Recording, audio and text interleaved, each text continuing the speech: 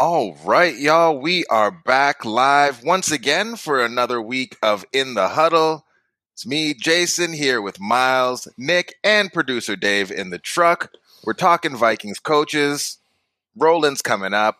If you're watching this later, the Roland's too long. Skip ahead 2 minutes, but I think you should listen to it. Dave put great work into it, and it gets us fired up. Dave, hit the music. Huddle around as Climbing the Pocket Network presents Jason and the Boys talking everything Minnesota Vikings.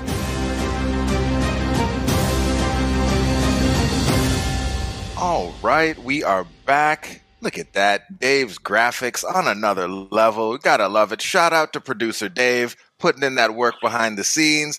Before we get going here, just want to say thank you to some folks who've already dropped some comments for us. Nick Howard, Mary, Vikings Jerome, Daniel, Ryan, producer Dave in the comments too, Jared, Jeffrey. What up, y'all? We're about to hop into this. Let's do this thing. And as we jump in, we got a special guest. He used to be here every week. He's kind of busy these days, You should also check him out on the Kindred Skulls podcast. It's the other doctor, different kind of doctor, law doctor, Nick Olson, my man. How you doing? How you been? Juris doctor, everybody's least favorite kind of doctor. I'm good, man. I know, but sometimes they come in handy. With Jim Harbaugh. Yeah, Jim Harbaugh. That's the big news tonight. So it's all coming together. It's been a whirlwind couple of weeks. So this is an exciting time. I feel like it's reached a fever pitch. So I love it. Awesome I love it. The off season, the most exciting time to be a Vikings fan. We have another weird sound invading the stream. The clicking is back, but we are going to push through. We're going to fight. We're going to make it work. Miles, how you doing? How you been? What's going on with you? I'm good. I'm good. I'm like ready for all this to be over. I think I've been over all the back and forth, all the speculations and all that. I think we've just heard so many things over the last few weeks, whether it's GM and now head coach, and so I'm just ready for it to be over. If they don't make Jim Harbaugh the head coach tomorrow, people are gonna freak out, and I'm kind of here for it at this point. I think the way Twitter has gone today, I'm kind of low key hoping that's the route that happens, just for the optics. But in general, I'm definitely ready for this to be over. All right. Well, speaking of reckless speculation, Dave, I guess we got a clip. Our friends over at Score North, Judd, tapping into his sources, and he's got some Harbaugh news for us. So before we get into it, let's hear what they had to say about it. I've got it here, and I feel like it's worth putting out there. Okay. Harbaugh thinks he's going to get this job. Nothing has been guaranteed, but he will be here tomorrow, and the feeling at the end of the day is he's going to be the new head coach of the Vikings. Wait, okay. That's someone you said here. Is that someone in Minnesota? Someone in Minnesota. Okay. In Minnesota. So can you read that one more time? Yes. Jim Harbaugh thinks he's going to get the job. Nothing has been guaranteed, but he's coming tomorrow, which has been reported, obviously, with the feeling at the end of the day he is the new head coach of the Vikings.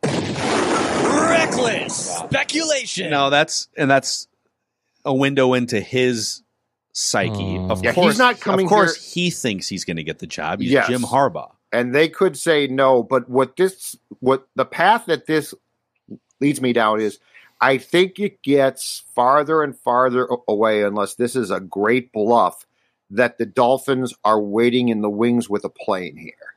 No, his interest in the Vikings is absolutely. Let's hop in. All right.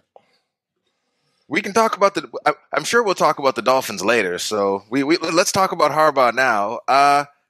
Miles, you said you're kind of here for the chaos. I'll start with you on this one. What are your thoughts on kind of the circus? Because something that you've said fairly consistently isn't necessarily that you're against the move, but you also feel like a lot of the hype, the steam, the push behind all of this seems to be maybe coming from Harbaugh's camp. It seems like a full court press from the Harbaugh camp. So I guess maybe tell us a little bit more about how you're feeling about the Harbaugh situation and why you think maybe some of this might be hype, why you maybe are here for some of the chaos that could ensue. Yeah, well, to start, I think some of the hype is definitely coming from the Harbaugh side, because I think all the news we've heard is Harbaugh wants back in the NFL. And I think he hasn't gotten the calls or opportunities he thought he was going to get when he let the NFL know that he wanted back in. And so my guess is not that the Vikings are like the last choice type of situation. I very much think he's excited about this opportunity. But it does kind of feel like this is his only opportunity. And so that means it's this or back to Michigan. And so for me, I think the driving the narrative of, oh, it's already a done deal, it's just basically a formality at this point. He's just coming here to sign his name on the dotted line. Like, the way the Vikings have been operating the last, even the few years, even the old regime, now into the new regime, I just don't think that information would fully be out there yet, just because of all the other interviews that they've been doing and kind of their due process and how late Harbaugh got into the game, into the mix. And so I think personally that it's just coming from Harbaugh's side, just trying to like drum that up and get people excited, because that's what Harbaugh does. Harbaugh brings the show. And I think very much that's going to get the Wilfs excited. That's going to get like the fan base is excited. Like, we literally have all these people on Twitter. Nick, you're guilty of it.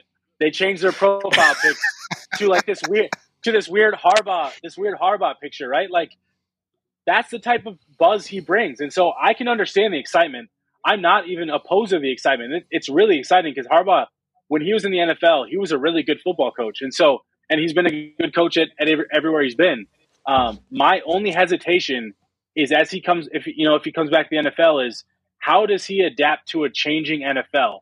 The NFL is changing. It's not the same as it was in 2015 when he was last here. I know he was in college, but their offense wasn't anything innovative. It wasn't anything crazy. It was, pretty pro style, basic NFL or college. And they ran a lot, did all that stuff, and he had very much like a Kirk Cousins type quarterback at Michigan his whole time there. Didn't really have that, at San Francisco. He had Alex Smith, who was a, pretty good dual threat quarterback, had Colin Kaepernick.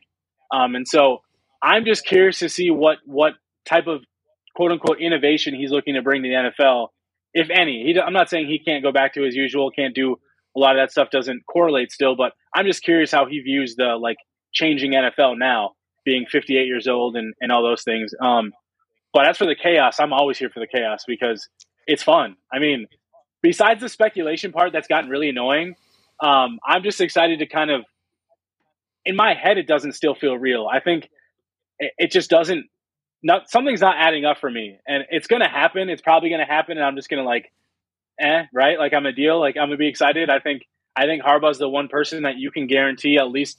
Well, I know Nick hates floors and ceilings, but I think Harbaugh brings you a floor that you definitely have no idea about with the other coaches, other candidates. Like, Harbaugh has a baseline of talent and an ability that he can bring to a football team that he's going to give you. So I think there's some security in that feels good.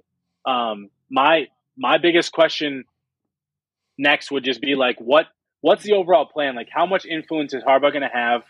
And besides the influence, what direction do they try to go in 2022? Because we've talked about this ad nauseum at this point. Like, they don't have cap space. The only way to create cap space is either cutting a whole bunch of veterans, or it's Danielle Hunter and Kirk Cousins, whether it's trades or extensions. And even in that case, those extensions aren't going to net a lot of cap space. And so it's just all about how the optics of what they're planning to do for 2022 so that they can be a long-term success, not just a flash in the pan.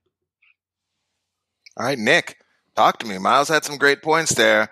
Kind of where are you on the Harbaugh thing? And one of the things I've heard people kind of bring up a little bit when they talk about Harbaugh is that I think when Kwesi started talking in his press conference about like the type of coach he wanted to bring in and the type of environment he wanted to create, it doesn't seem to align with the perception people tend to have when they think of Jim Harbaugh.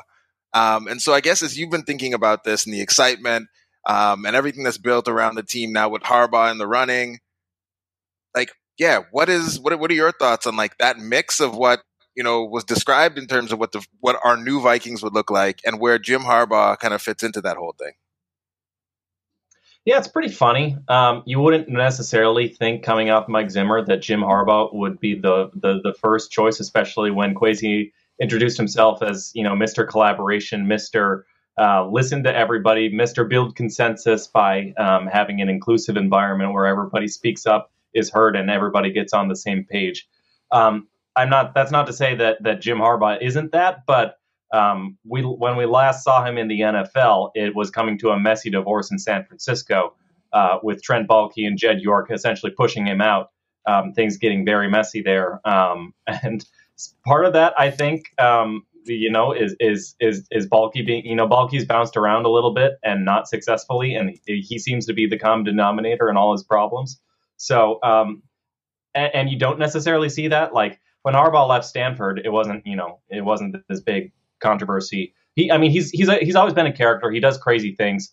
He smears blood on his face. He's got crazy antics, and he's prickly with the press in press conferences. But he's not like an Urban Meyer type or something that is going to come out of college and then just destroy your locker room. So, but that's it. It's still funny. Like we're going from Mike Zimmer thinking like, oh, we're going to get younger. We're going to turn over a new leaf, and instead we're getting this 57-year-old or 58-year-old like blue-blooded NFL coach. So it's a funny fit, but at the same time, I think it's a great fit. I think it's like the exact sort of like the hire that, like me personally, I'm so hyped about Jim Harbaugh. I think this is a guy who has the fourth best win percentage of any NFL coach all time over the last 50 years of coaches who've coached 4 years in the NFL before. Fourth best. It's like John Madden, Lombardi, George Halas, and then like Jim Harbaugh is fourth. So he won 70% of his games. That was with Alex Smith and Colin Kaepernick as his quarterbacks. Granted, he had a lot of great defenders, and he had Vic Fangio as his defensive coordinator. But I mean, that's part of the thing that's part of the big appeal with Jim Harbaugh is he's going to bring Vic Fangio along, or somebody like Vic Fangio along, and that was the name that was rumored. I think Arif Sana was actually the one who kind of reported that news or broke it initially, that like Fangio was in talks, and Fangio is available right now. So if you can get Vic Fangio, who himself I think is just as good of a defensive mind as Mike Zimmer is, just as good of a defensive mind as anyone out there, and you combine it with Jim Harbaugh, who's an offensive guy, who was a quarterback in the NFL. He doesn't necessarily call plays. I mean, he can, and he does sometimes, but he's more like a scheme guy and figures things out. So I feel like that's a very, very potent combination. And so I'm really excited. I mean, this is a guy who just doesn't lose a lot of games. In his 4 years in the NFL, 3 times he went to the NFC Championship game or better. So anytime you hire somebody like that, it is a massive like boost to the organization, to the franchise, as far as where the futures lie and where we're going with this team. So I think it's about as big of a home run hire as you could have said. And I'll be honest, like after we fired Zimmer, after we fired Spielman, after we tore things down, I was kind of in full doomer phase. Like I was ready to be like, this is going to suck for a little bit. This team probably isn't going anywhere. 8-9 is probably going to look pretty good by this time next year. But then they went and hired the one GM candidate that I've like had a man crush on for a year. And then they went and hired like the one head coaching candidate that I never thought they'd be able to pull. So I've completely flipped around, and the Vikings just always find a way to get me to buy back in. So I'm pretty hyped right now. I'm enjoying it while it lasts. So Exactly. one thing, because there are other candidates. Get your hopes up. He's not hired yet. So there's other candidates, but I have one more question for you, Nick, before we move on to like, some of the other candidates who have been interviewed or being interviewed, et cetera. What kind of offense are you expecting from Jim Harbaugh? Because like Miles did bring up the point that like when he did come in and like they did kind of take the league by storm a bit with a different sort of offense. Kaepernick, I think everyone remembers running wild on the Packers in the playoffs on one of their runs through the championship game.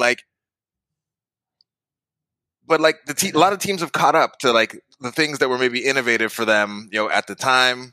And as like Miles said, like when you look at the Michigan offense, it doesn't look like anything that's like particularly like innovative in terms of like what they're doing out there. So like, what are your thoughts in terms of what he's going to be bringing to the offensive side of the ball? Because like Fangio, home run, Pep Hamilton, that is someone who's been rumored. That could be another great one. Don't know if our offensive line can stand up to some of the concepts he likes running, but Yeah, I'm curious on like what your thoughts are on what the type of offense that you would predict that Harbaugh would bring with him. Yeah, it's really interesting because I feel like this will signal a divorce from the wide zone stuff we've been doing ever since Kevin Stefanski brought in Gary Kubiak to install that offense. Because, Harbaugh dabbles in a lot of different concepts, but his foundational play is power. It's, the pulling guard, shoot it through the gap, and let's drive block, get off the ball, and then follow the pulling guard. And let's block guys and shove them off the ground as a few feet back as far as they can go. Which is very different from the bucket step. I'm going to turn 90 degrees and just rush to the sideline, and we're going to create gaps, and we're going to create a hole, and the running back is going to find one cutback and go. So it's a very different style of offense because it requires very different offensive linemen. The wide zone stuff requires your Garrett Bradburys, your undersized guys who can just scoop and who can reach block and who can scoop and who can get around guys who can climb to the second level and seal guys off. Whereas, if you're running duo, if you're running power, if you're running any of those more gap scheme runs, you want guys who can push guys off the ball. You want your hog mollies there. So that's more Christian Darrisaw, less Ezra Cleveland, Garrett Bradbury. So it's interesting. I do think Harbaugh would be able to run something that everybody runs wide zone, right? So it's not like he can't build an offense out of wide zone if that's what he wants to go. He'll probably want an offensive line coach who can install those concepts a little bit. But I do think when you hire Jim Harbaugh and when you're talking about Pep Hamilton, you talk about these other guys that Harbaugh's worked with. When you looked at what he did with the 49ers, which was that was mostly power, but it was also they were doing the Kaepernick pistol. There's a little bit of zone read sprinkled in there. It all marries so well together, but. It all goes back to really the same thing the Vikings have been trying to do, going back to Norv Turner, is they want to set up the run game to set up explosives in the pass game. So that's I think that'll be the concept regardless of how they do it. And you can set up play action shot plays off of any run concept. The important thing is that it all blends together and it marries together. So I think of Harbaugh as kind of a power version of Kyle Shanahan. He'll throw you a lot of window dressing at you. He'll get he'll get very creative with it. He runs a lot of very, very different variations of running plays, and it makes it very difficult for the opposing offense because the linebackers have to key off of, on any given play, anybody can block any different way. So it's very difficult to read it. And then he makes all the explosive play action plays look like the run plays too. So you can build all those similar concepts off of it. I think we'll start to see a little bit of a shift away from wide zone, which probably means fewer opportunities for the Garrett Bradburys, more opportunities for the Wyatt Davises. Guys like O'Neal, Darrisaw, Udo, I think could fit pretty well in either scheme. So I think that'll be interesting. But I think either way, it's going to be an offense that's going to want to run, to set up explosive play action shots the way that Kyle Shanahan does. But it'll just look maybe a little bit more like Greg Roman's offense in Baltimore, as opposed, probably without the QB running, unless they go Kellen Mond, on us. But a little bit more power and a little less wide zone. So that'll be an interesting shift. It'll all depend on who he fills out his staff with, and that's the most interesting thing about Harbaugh is the staffs he builds out. It's not just Fangio, it's the Pep Hamiltons, it's his offensive line coaches. Obviously, big Fangio for the last few years was with Mike Munchak as his offensive line coach, and Munchak is probably the best offensive line coach in the NFL right now. So they would mash up pretty well because Munchak himself is, he'll do inside, he can run wide zone, but he's more of just like he'll do power or zone or whatever. And I feel like that would sort of match well, not just because of the Harbaugh connection, but because of the Fangio connection. So we have to see how the rest of the coaching staff shakes out. But I think either way, this is a guy who's a really good schemer. I'm not worried about. I think he'll find a scheme that fits the players, but also gets this offense explosive, gets rid of all the 3 and outs, and finds a way to put points on the board. All right, Miles, were you raising your hand to speak, or were you just saying hi to Steven?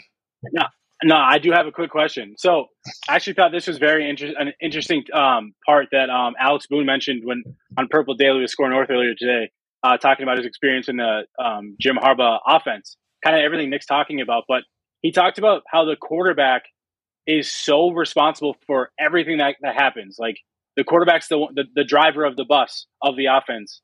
and they're the ones making key decisions. They're the ones making checks at the line. They're the ones not calling the plays, but essentially being that driver. One thing we've kind of learned about Kirk Cousins over the 4 years is that doesn't seem to be his like MO of like being the driver. He likes to be the, hey, if you tell me where to go and what to do, I'm going to do it. There's not many quarterbacks better than Kirk Cousins at essentially being told what to do. And I don't even mean that in a bad way. I think that's like a good skill set to have. Like Kirk's a really good, is really good in those facets. I'm just curious of like, because of that ownership of the offense and ownership of taking control and making checks and making decisions at the line and doing all those things. I'm not saying Kirk can't do it. I'd just be curious to see kind of how that dichotomy would happen, or if at all. I mean, we obviously don't know the decision on Kirk still, no matter who the coach is. I think, maybe Harbaugh does want to bring in I'm just using this as an example, like a Marcus Mariota for his run pass ability. We obviously have Kellen Mond, but that one, I'm not even, Kellen Mond is Kellen Mond, right? Like if he can become something great, I'm not going to bank on it. But CY's is going to come see you now. I know. I'm just curious, like how that type of offense would fit to Kirk, because if Kirk doesn't feel comfortable in that type of environment, like I know in 2018, a big hiccup was like Kirk had to make a lot of those decisions. And I think there was times where he did really well, but then there was times where it kind of, I think, slowed his processing down because he had to think so much. And I'm just curious about that whole situation if Harbaugh were to be the coach and they put all those responsibilities onto the quarterback. Nicholas, do you have those same concerns? No, I do, and Kirk is Kirk, and he's been kind of the same guy through a lot of different offensive coordinators. Different guys can coax different things out of him. Like McVay, Stefanski made him look like almost like an MVP candidate for a while. They were able to get some very efficient play out of him, but at the end of the day, Kirk is still going to be Kirk. So I don't know. Harbaugh is such a, I don't want to call him a player's coach, but he's like very much like a I don't know. He's going to try and coax the best out of you, and he's like a true old school high school coach, believe in you and I don't know, like build you up. So maybe he'll be able to coax a little bit more confidence, a little bit more leadership out of Kirk Cousins, and maybe he'll set the locker room to such a way that Cousins feels comfortable. Kind of feel like Cousins kind of turtles up. Like his personality is just kind of like to go to work and to be quiet and a little more introverted, and he's not necessarily going to lash out. And if there are times when he'll do his "you like that" or do his victory speeches or pregame speeches, but for the most part, he's just going to go to work and kind of play by the rules and not step out of line. So it's possible Harbaugh's such a colorful character, he'll probably bring out some of the personalities in the locker room. I kind of feel like that's his style of coaching, is he likes to see people's personalities. But I think at the end of the day, Kirk is always just going to be Kirk, and you have to live with all the positives that brings, and you have to live with all the negatives that brings. And there are plenty of both, as we have beaten to death plenty of times before here. So, all right, well, we're going to take a turn here because there are other candidates. Nothing is official. Can't remember the name. Killer Clowns from Outer Space. That is an all-time great name in the comments today. Letting us know that it's not official, and in true Vikings fan fashion, is saying, let's not get too excited, because if there's anything this team can do, it is let us down. But there's some other names that still have people kind of excited. And before the Harbaugh news, people were really, really excited about some of these names, and then Harbaugh's just going to come in and now all these people are trash, according to Vikings fans on really all platforms at this point. But Miles, you sent me the article, so I'll start with you on this one. We'll have to go a little quick because we do have a couple other things to get to. But luckily, for some of these guys, there's not very much out there that you can find about them, so it should be an easy conversation for us to get through pretty quick. Kevin O'Connell, what do we know about him? Why do people love him so much? Why was he blocked from interviewing in years previous? And why should we want him as our coach? Yeah, I mean, so there was an article from when the Denver Broncos interviewed him for the head coaching position before they hired Nathaniel Hackett. It basically talks about he's like the key to the Rams offense the last 2 years. And so take that how you want to. He's not calling the plays, but everything that was laid out in that article essentially says he's the one coming up with the game plan. He's the one coming up with the run pass orientations during the week and the scheme essentially. And so he's the one building that each week. And so that, I think that's the part people forget about not calling plays is the coaches behind the scenes that don't call plays are still putting a lot of work in during the week. And there's usually a vital person in those situations. And so it sounds like Kevin O'Connell's that vital person to Sean McVay's offense. Sean likes to call plays because it's a competitive, he gets to be competitive. He gets to, get his juices flowing and all that. But with Kevin O'Connell, I wouldn't worry about the fact of not calling plays because I think as a head coach, maybe he doesn't want to call plays. You don't have to call plays as the head coach. And so if you can come and provide really good stability, really good leadership, and then a good foundation for this would be obviously the offense, but a good foundation for an offense with really good concepts, that's as important as calling the plays. I mean, you can get somebody to call good plays, but you also need someone behind the scenes to put the concepts together. So hearing all that about O'Connell got me excited a little bit. I think I tried to stay a little bit away from the offense or defensive minded head coach because they need to be a CEO in general. That's my preference for a head coach. I think that doesn't mean they can't call plays, but they need to be a CEO. It's not about just one side of the ball or the other. It's about the entire unit and team. And so hopefully any of the coaches that they've brought in as finalists can provide that. But it sounds like O'Connell has so far from everything we've heard can be that type of person, hopefully. It sounds like, I think Doogie and other people have reported before the Harbaugh stuff started ramping up, O'Connell's kind of been the leading candidate. I've also heard the same thing. I don't have the same strong sources that Doogie and those guys have, but some people I trust. I've heard O'Connell has been a front runner. So obviously we'll see what happens, but I wouldn't count him out. And obviously you have to wait till after the Super Bowl, but he seems like a guy that could come in and provide long-term stability on offense and hopefully some innovation and leadership. All right. Well, this is going to be awkward. There it is. Nick. Hello again. O'Connell. What are your thoughts? Yeah, a lot of the same things as Miles. I think when the Vikings fired Zimmer, this is kind of the anti-Zimmer. This is your young, offensive-focused, analytics-friendly, hot rising Sean McVay coach that's coming up and is highly respected in NFL league circles. This is a guy who Sean McVay, Brandon Staley. This was Brandon Staley's number one choice to be his offensive coordinator and play caller with Los Angeles Chargers. And McVay said, no, he's too important to my team. I'm blocking that request. I'm going to keep him. This is a guy who's gotten other interview requests to be a head coach. The dig on him is, McVay. How much of McVay is the real brain trust there? And that's a fair question. But we've seen Zach Taylor go on to have a Super Bowl this year. He didn't call plays, and we've seen Matt LaFleur go on to have the best win percentage of any coach in NFL history with the Packers in a very similar situation as McVay's offensive coordinator. So.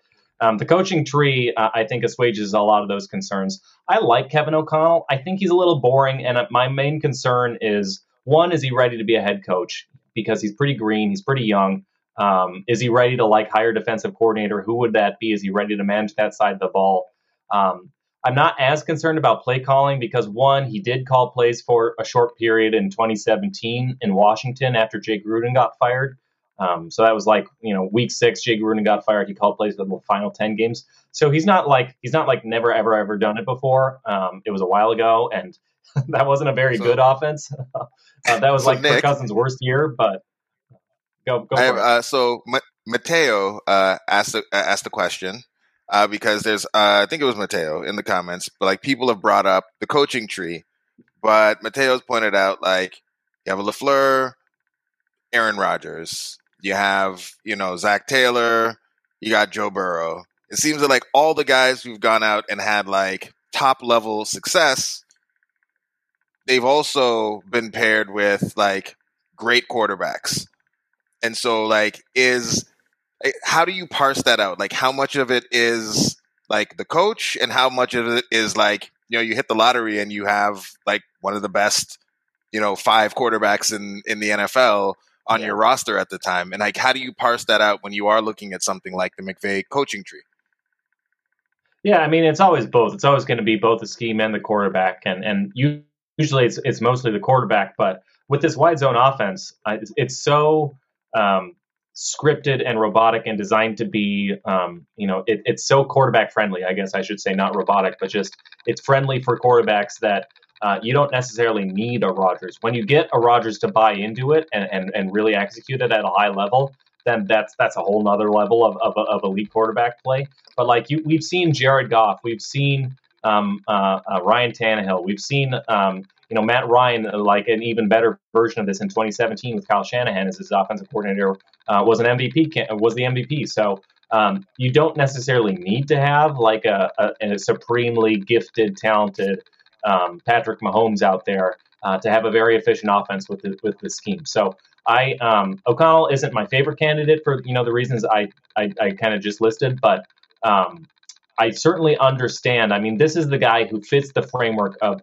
young, offensive-minded, knows the scheme, has a scheme that Kirk Cousins can have a lot of success in. And I do believe Cousins would have a lot of success in it. And this is why Kyle Shanahan and Sean McVay are always like saying such glittering pleasantries about Kirk Cousins, is they just see how well he can execute their system. And this is a system where if you have a quarterback who can just do his job, it can take you very far. So I think the matchup makes a lot of sense. And I would not be surprised if Harbaugh fell through or Harbaugh returned to Michigan. This was all just a leverage play for more money there, or Miami comes in and swoops in at the last second, and one of those things falls, and it all falls through. I do think O'Connell makes a lot of sense. So, all right.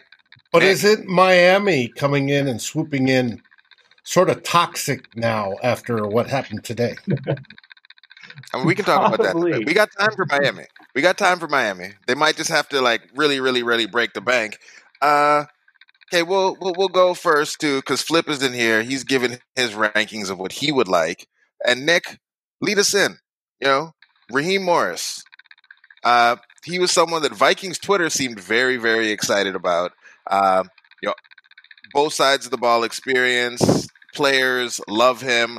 Another one of the candidates who, in many ways, just based on the way like his players were talking about him, players coach type, seemed like an anti-Zimmer type candidate. I guess, what are your thoughts on Raheem Morris? Where does he stack up in your list of coaches, and how would you feel about him and like what he'd be bringing to the table? Yeah, I would say I like Raheem Morris. I would not put him as highly as O'Connell or as Patrick Graham. I would say he's probably in the next tier of like guys who I can see it, but I have questions about. Patrick Graham and Kevin O'Connell, it's like I like it. I can see the fit. And then, Harbaugh's in his own tier because, he's won 70% of his games in the NFL. So just on a separate tier. But what I like about Raheem Morris is, for what you mentioned, he's a Shanahan guy. So he was a passing game coordinator in Kyle Shanahan's offense. At the same time, we just saw him put together an amazing defensive plan to completely shut down Kyle Shanahan's offense in the NFC Championship game. So he's a good defensive mind. I think he's an up-and-coming defensive mind. Right now he's the defensive coordinator for the Rams. I have some questions about it's one thing to scheme up a defense when you have Von Miller and Jalen Ramsey and Aaron Donald. Now you're going to be going to DJ Wanham and Anthony Barr's replacement, Troy Dye or whatever, and Harrison Hand at cornerback.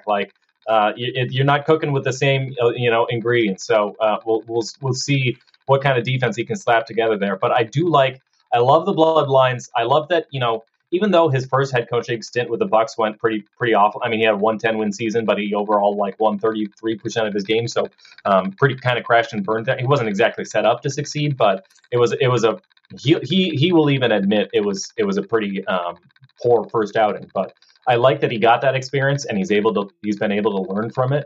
I think a lot of times when you see head coaches get a second chance, and a lot of them do deserve second chances, especially when they were guys that were such high risers that they got buy-in at the when they were 30 years old or something. So I like his experience. The resume, obviously, very impressive, coming from both being a wide receivers coach, passing game coordinator, and not just an offensive guy, but an offensive guy for Kyle Shanahan, and then to come out and then be also a defensive coach. And to be such a player's coach, like Jalen Ramsey is saying, this is the best coach I've literally ever had. No disrespect to anybody else, but he's the best. I will go to a bat for him. Best coach I've ever had. So, and the guys just rave about him. So, if you're looking for a player's coach, if you're looking for Like a Mike Tomlin, if you're looking for somebody who can change the culture in the Vikings organization and get buy-in from the players and relate to them on an interpersonal level and not just like a grumpy Mike Zimmer, I'm going to be in my office scheming up like a mad scientist, Morris makes a lot of sense. So I definitely get the appeal. My main question is, the offense got worse this year. That defense, the Rams defense got worse this past year, despite adding Von Miller. And I feel like he's a little green. I do think he had a great game plan in the NFC Championship game, but I wouldn't quite put him on like a Vic Fangio level as a defensive mind or anything yet. So I am a little concerned that, yes, he's had all these jobs, but is he particularly good at any of them? I'm always wary of hiring like that one coordinator who gets really hot for 1 year and then gets hired as a head coach. Because you never know if he just got if he just had a Case Keenum type year. We got really hot and then came back down to earth or something next year. So I think there's a lot about him that makes sense, and I get why people got really excited about him. I get why a lot of people have him as their favorite candidate. I just have some questions, so not quite as high on him as some of the other guys. And Daniel and Jacob, you are correct. Dave is killing it with the graphics. Dave has been putting in work. Just want to reiterate, he's been putting in that work behind the scenes, redesigning things. Not sure if you saw how we all swooped in here at the beginning. Dave did that, so that's right. Shout out to producer Dave. Thank you for all of that. Miles, what are your thoughts on Raheem Morris? And then when you're done with that, just take us into Patrick Graham, who I'm going to admit is the person out of all the candidates I knew absolutely the least about before this whole process started. Yeah, so Raheem Morris, I think to kind of what Nick was touching on, all the different areas he's touched on as a coach across the NFL, I think that's what makes me the most excited about him as a candidate is the fact that he's been and done a little bit of everything. And so then it feels like the perfect type of resume to add to make someone the CEO of your football team. Because when you know how everything operates on both sides of the football, I think that's super important. So and that's why I touched on earlier about your head coach doesn't need to be the core play caller. Like to Nick's point, though, the scheming aspect of it is very important. So what kind of scheme would he bring if his focus would still be the defensive side of the ball as a head coach? What kind of scheme would he bring? But as a general overall like CEO, I think Raheem Morris probably fits the bill better than any of the coaching candidates that they have, even Harbaugh, just from like a true CEO standpoint of I've been and touched everything type of coach. And then obviously you had the players loving him and that type of personality to the mix. I just feel like if it's not in Minnesota, Raheem Morris definitely deserves an opportunity to be a head coach again. And I think kind of like a Josh McDaniels, hopefully he learned from the mistakes he had from the first time around when he was young. And maybe this time around, he gets that full opportunity and he's more confident in what he's going to do. So I think I don't think he's going to become the Vikings head coach. If he did, I'd have no issues with it. I'd be really excited. I think he'd be a really good candidate. I think he's been a good candidate. So I'm glad that they got him into the mix. And if he ends up being the coach, great. I think he'd be a good candidate. Patrick Graham, I still don't know a lot. I think the one article I did read about him was more about like his process and how he handles things. And you touch on the buzzword analytics and all those stuff, how open he is to those things and how much of a player's coach. I know that word comes up a lot. Those words come up a lot, but like, sounds like his players love him as well. So I think those types of things are really important. And so, but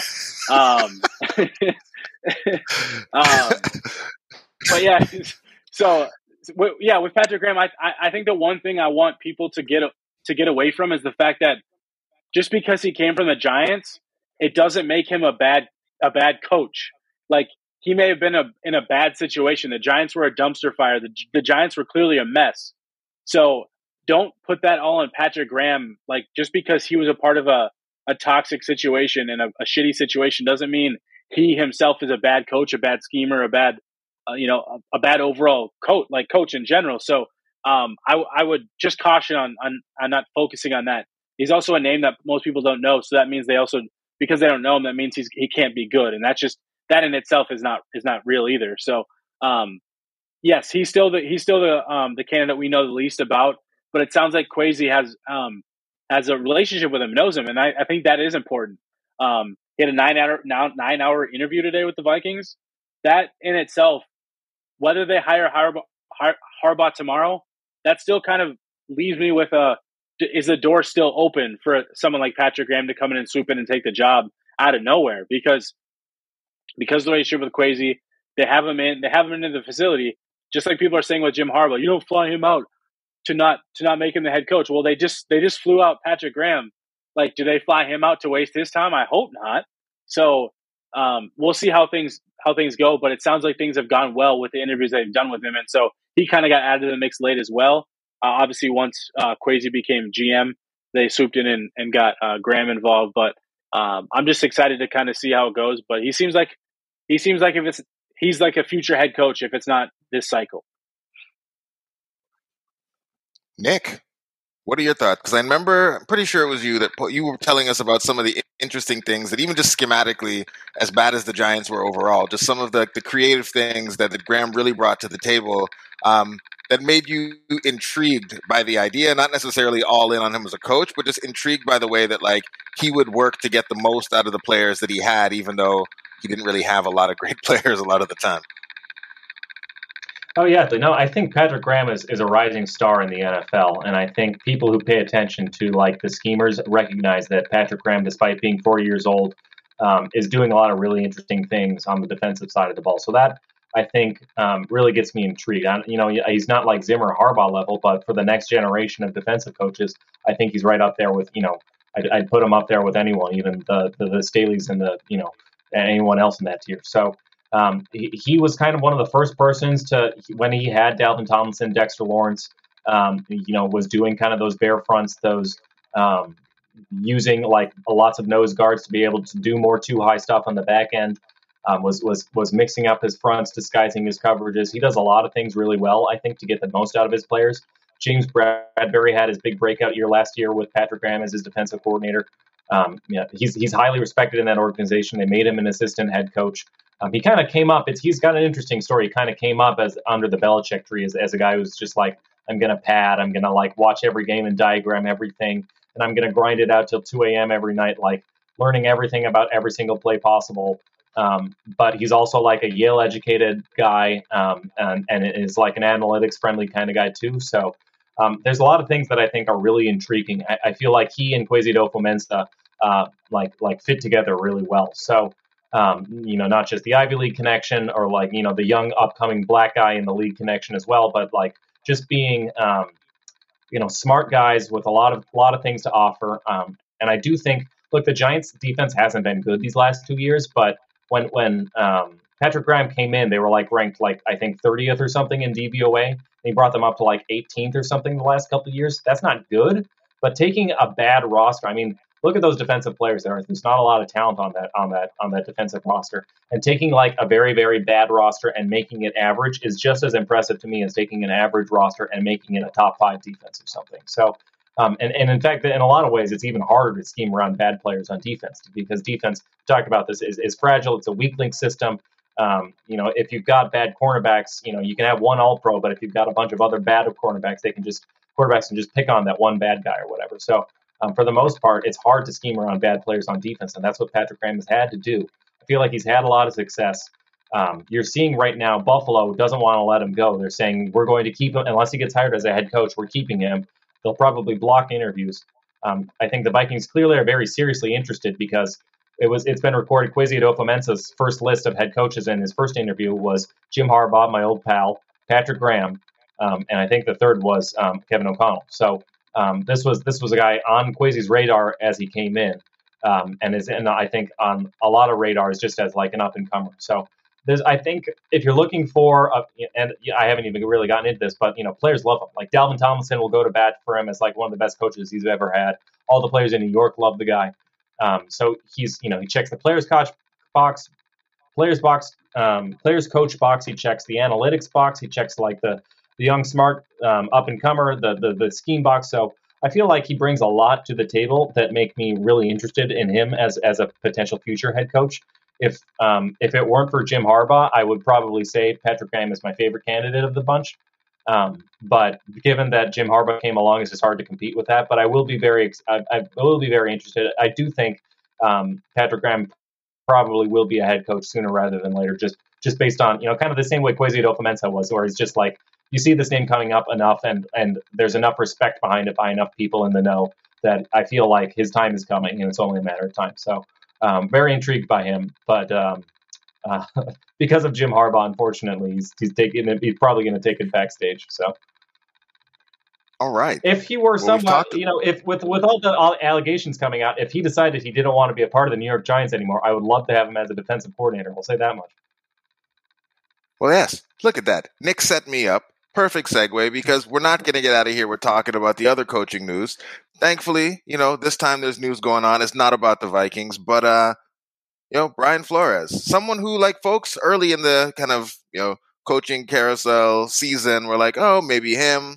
Maybe he could be someone for the Vikings. He squeezed a lot out of, those Dolphins rosters over the last couple of years. Seems to be a good coach. And things didn't end well down there. Miles, today, there was, a lawsuit filed against, the Giants in the NFL, in which, frankly, some things that I think a lot of us have known for a very long time, that there can be some favoritism. There can be some, sham interviews and things like that when it comes to minority head coaches. It's already documented. They don't tend to get as much leeway when it comes to performance and things like that. And so, you had Flores, who's like the first Dolphins coach to put together like back-to-back winning seasons and God knows how long, getting fired after the season. Potentially a sham interview with the Giants.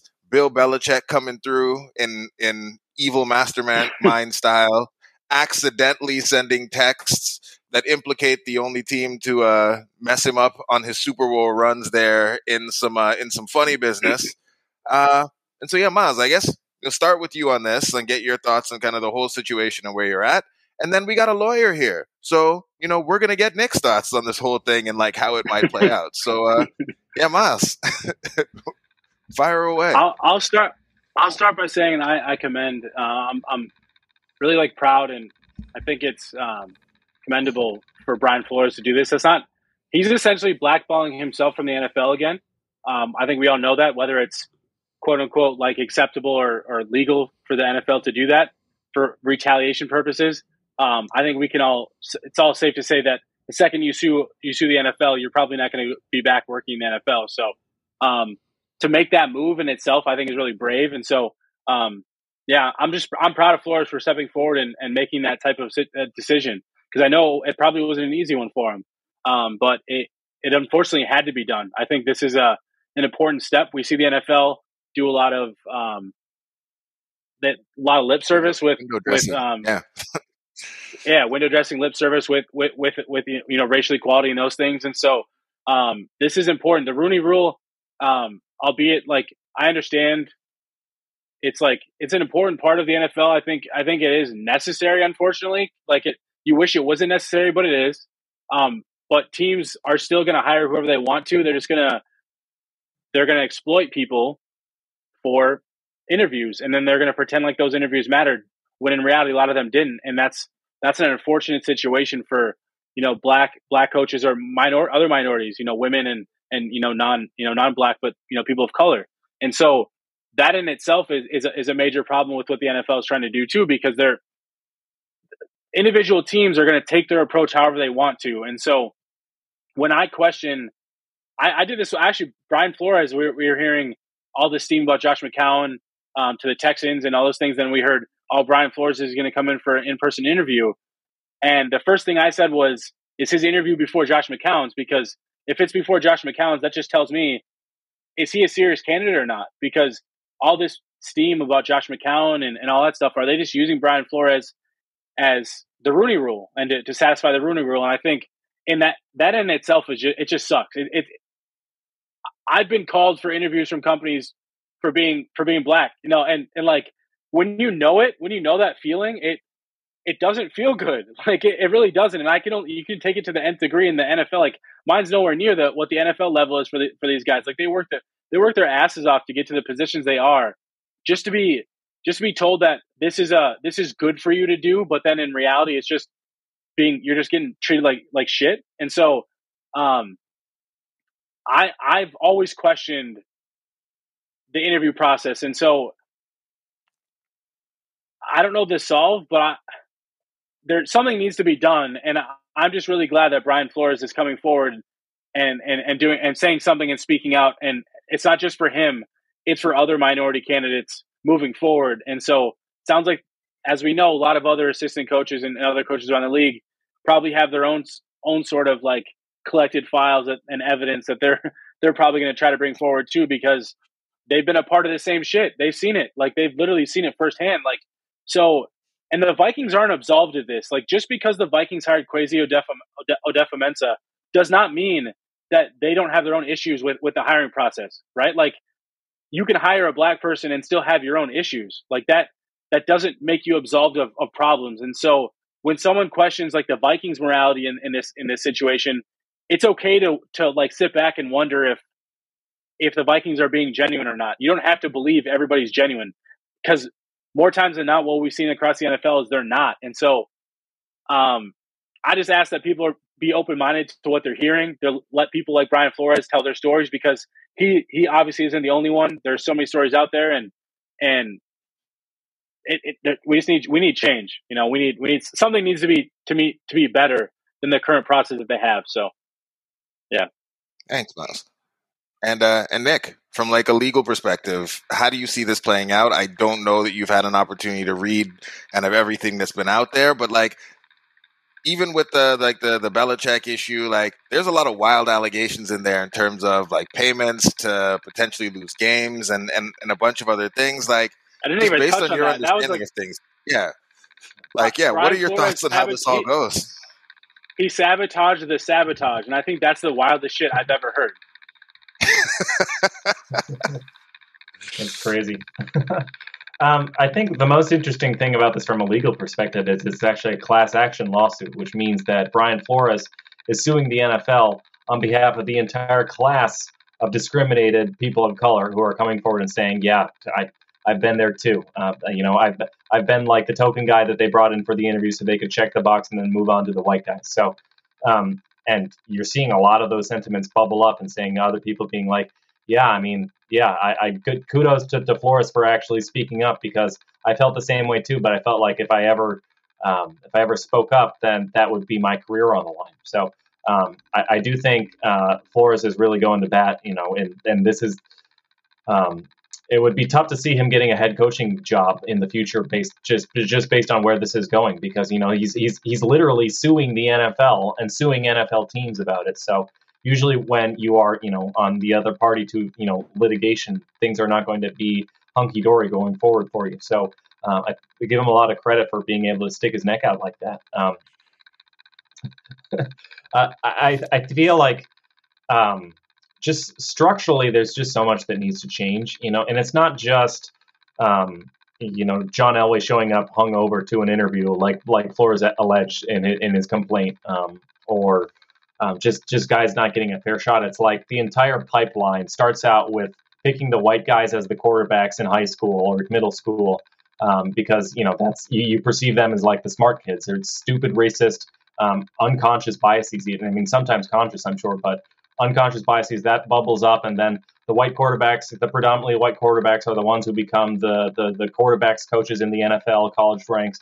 They're the ones who become the offensive coordinators. Everybody wants like the next Sean McVay, and that whole pipeline is white. It's all white dudes right now, and it's just because that's how it's all structurally set up. So at every level, there's just more change needs to be made. It needs to be more inclusive, and that's what impresses me so much about like the Patrick Grahams is here's somebody who's like, in the face of all that, has really made a name for himself as like a scheme guru, and despite all the preconceived biases we have that like white people are the smart scheme guru guys. Here's a black man coming up, young, impressive. So I feel like we need to amplify those voices and just give more credit to Flores for bringing this one forward. So legally, I'm not sure like this is going to necessarily. I don't think he's out in this for the money, and I don't think that's what this lawsuit is about. I think it's more just about, that we need to have a serious conversation, like a legal conversation. There need to be repercussions for the both personal and structural racism that has plagued the NFL. So I'm glad Flores is bringing it up. I think it's an important conversation to have, and I hope it leads to change in the NFL. His last question for you, like what sort of things for a case like this, like could be on the table from like a discovery standpoint? Like what kind of information could like Flores and his lawyers potentially get access to as like part of a case like this? Yeah, it's a good question. I mean, you'll need a judge to, I think, like bless it so that it can go forward to discovering everything. So it probably has some legal hurdles before because, you know, they don't, not that this is this case, but you don't want to just let people start like combing through everybody's personal emails and texts and stuff before you've proven that, you know, you have a valid complaint or something. So, but assuming it gets to that point, yeah, I mean, they could go after the NFL's emails, they could go after personal texts and stuff. It just all kind of depends on what they feel is relevant to the scope of the investigation. But as we've already seen, you know, Bill Belichick's personal text messages show evidence of guys being passed over and decisions already being made before you even comply with the Rooney Rule. Then you're not really complying with the Rooney Rule. So, yeah, I mean, it's going to get to text messages, it's going to get to emails, it's going to get to all that stuff. And as we've seen with, you know, the whole John Gruden email scandal, you know, there's a lot of dirty laundry in those NFL emails. So I do think there's going to be more to come from this, and it'll probably there's going to be some skeletons that'll be unearthed from the closets. So it's a good question, Jason, because that's going to definitely color, I think, where the next chapter of this lawsuit goes. Because I do think it's only just starting. Because, like I said, there's a lot of things out there that we don't know yet. So it'll be interesting to see if and when those things get unearthed. Awesome. Well, gentlemen, thank you for jumping in. And for most of you, thanks for sticking around as we have this very important conversation. Raymond, you asked a question around what's the number. We don't know what the number is, but we know that right now, based on the proportions of players in the league who apparently are smart enough to understand and play the game, that where we are right now from the people who are coaching the game and leading the teams, the proportions are out of whack. And so I just think that that's something that we should be able to acknowledge, like openly, plainly, and say that like it needs to be better, right? Like this is a field in which the majority of the people are black and very few of the decision makers are. If we can't admit that that needs to be better, then like that in and of itself is a problem. Or the idea that like if you were to put a black person in that role, that this somehow isn't because of merit is also a problem. And so if that's something that comes to mind when you hear that, that's a conversation that you need to go and maybe have some self-reflection on and wonder, and ask yourself the question why it is you feel like a black person can't be in that position because they earn that position.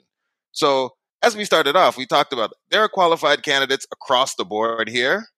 There are white candidates who are qualified. There are black candidates who are qualified.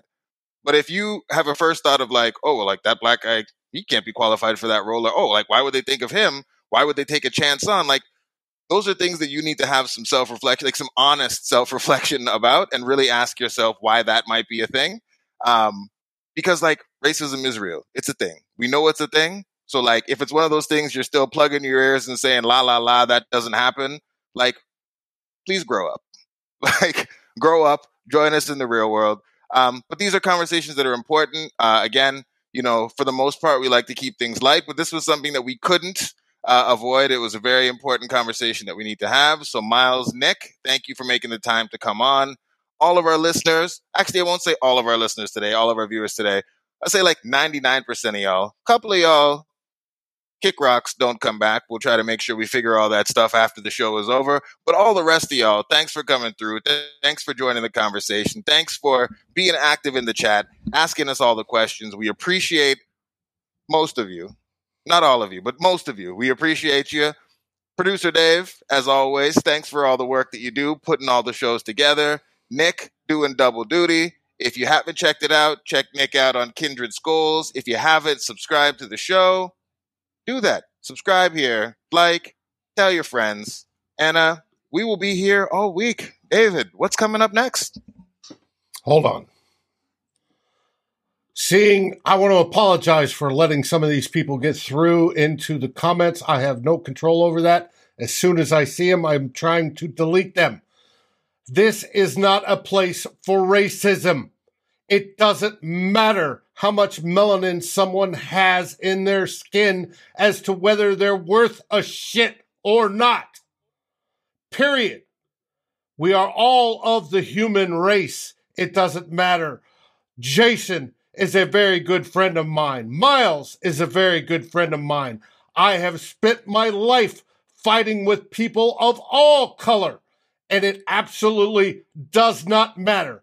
We want for the Vikings the most qualified people. I don't care if they're black, white, purple, pink, have spots, or anything else. Racism will not be allowed on this channel.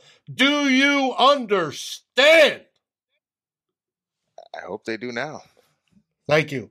And tomorrow night, it's going to be a busy day, but tomorrow night, and I apologize for my rant, but nothing more infuriates me than putting down people, period.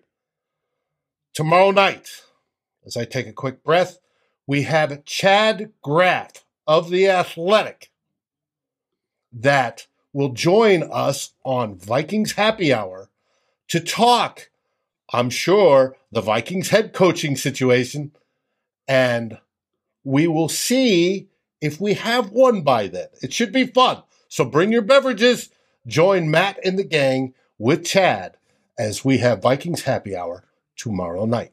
Sorry about that, guys. It sort of infuriates me to see that sort of stuff. No apologies required. Play the music, Dave. Thanks for watching. Like, subscribe, and ring the bell. And if you're listening on your favorite aggregator, make sure you rate us. And always feel free to join the conversation here at Climbing the Pocket. Skol, everybody.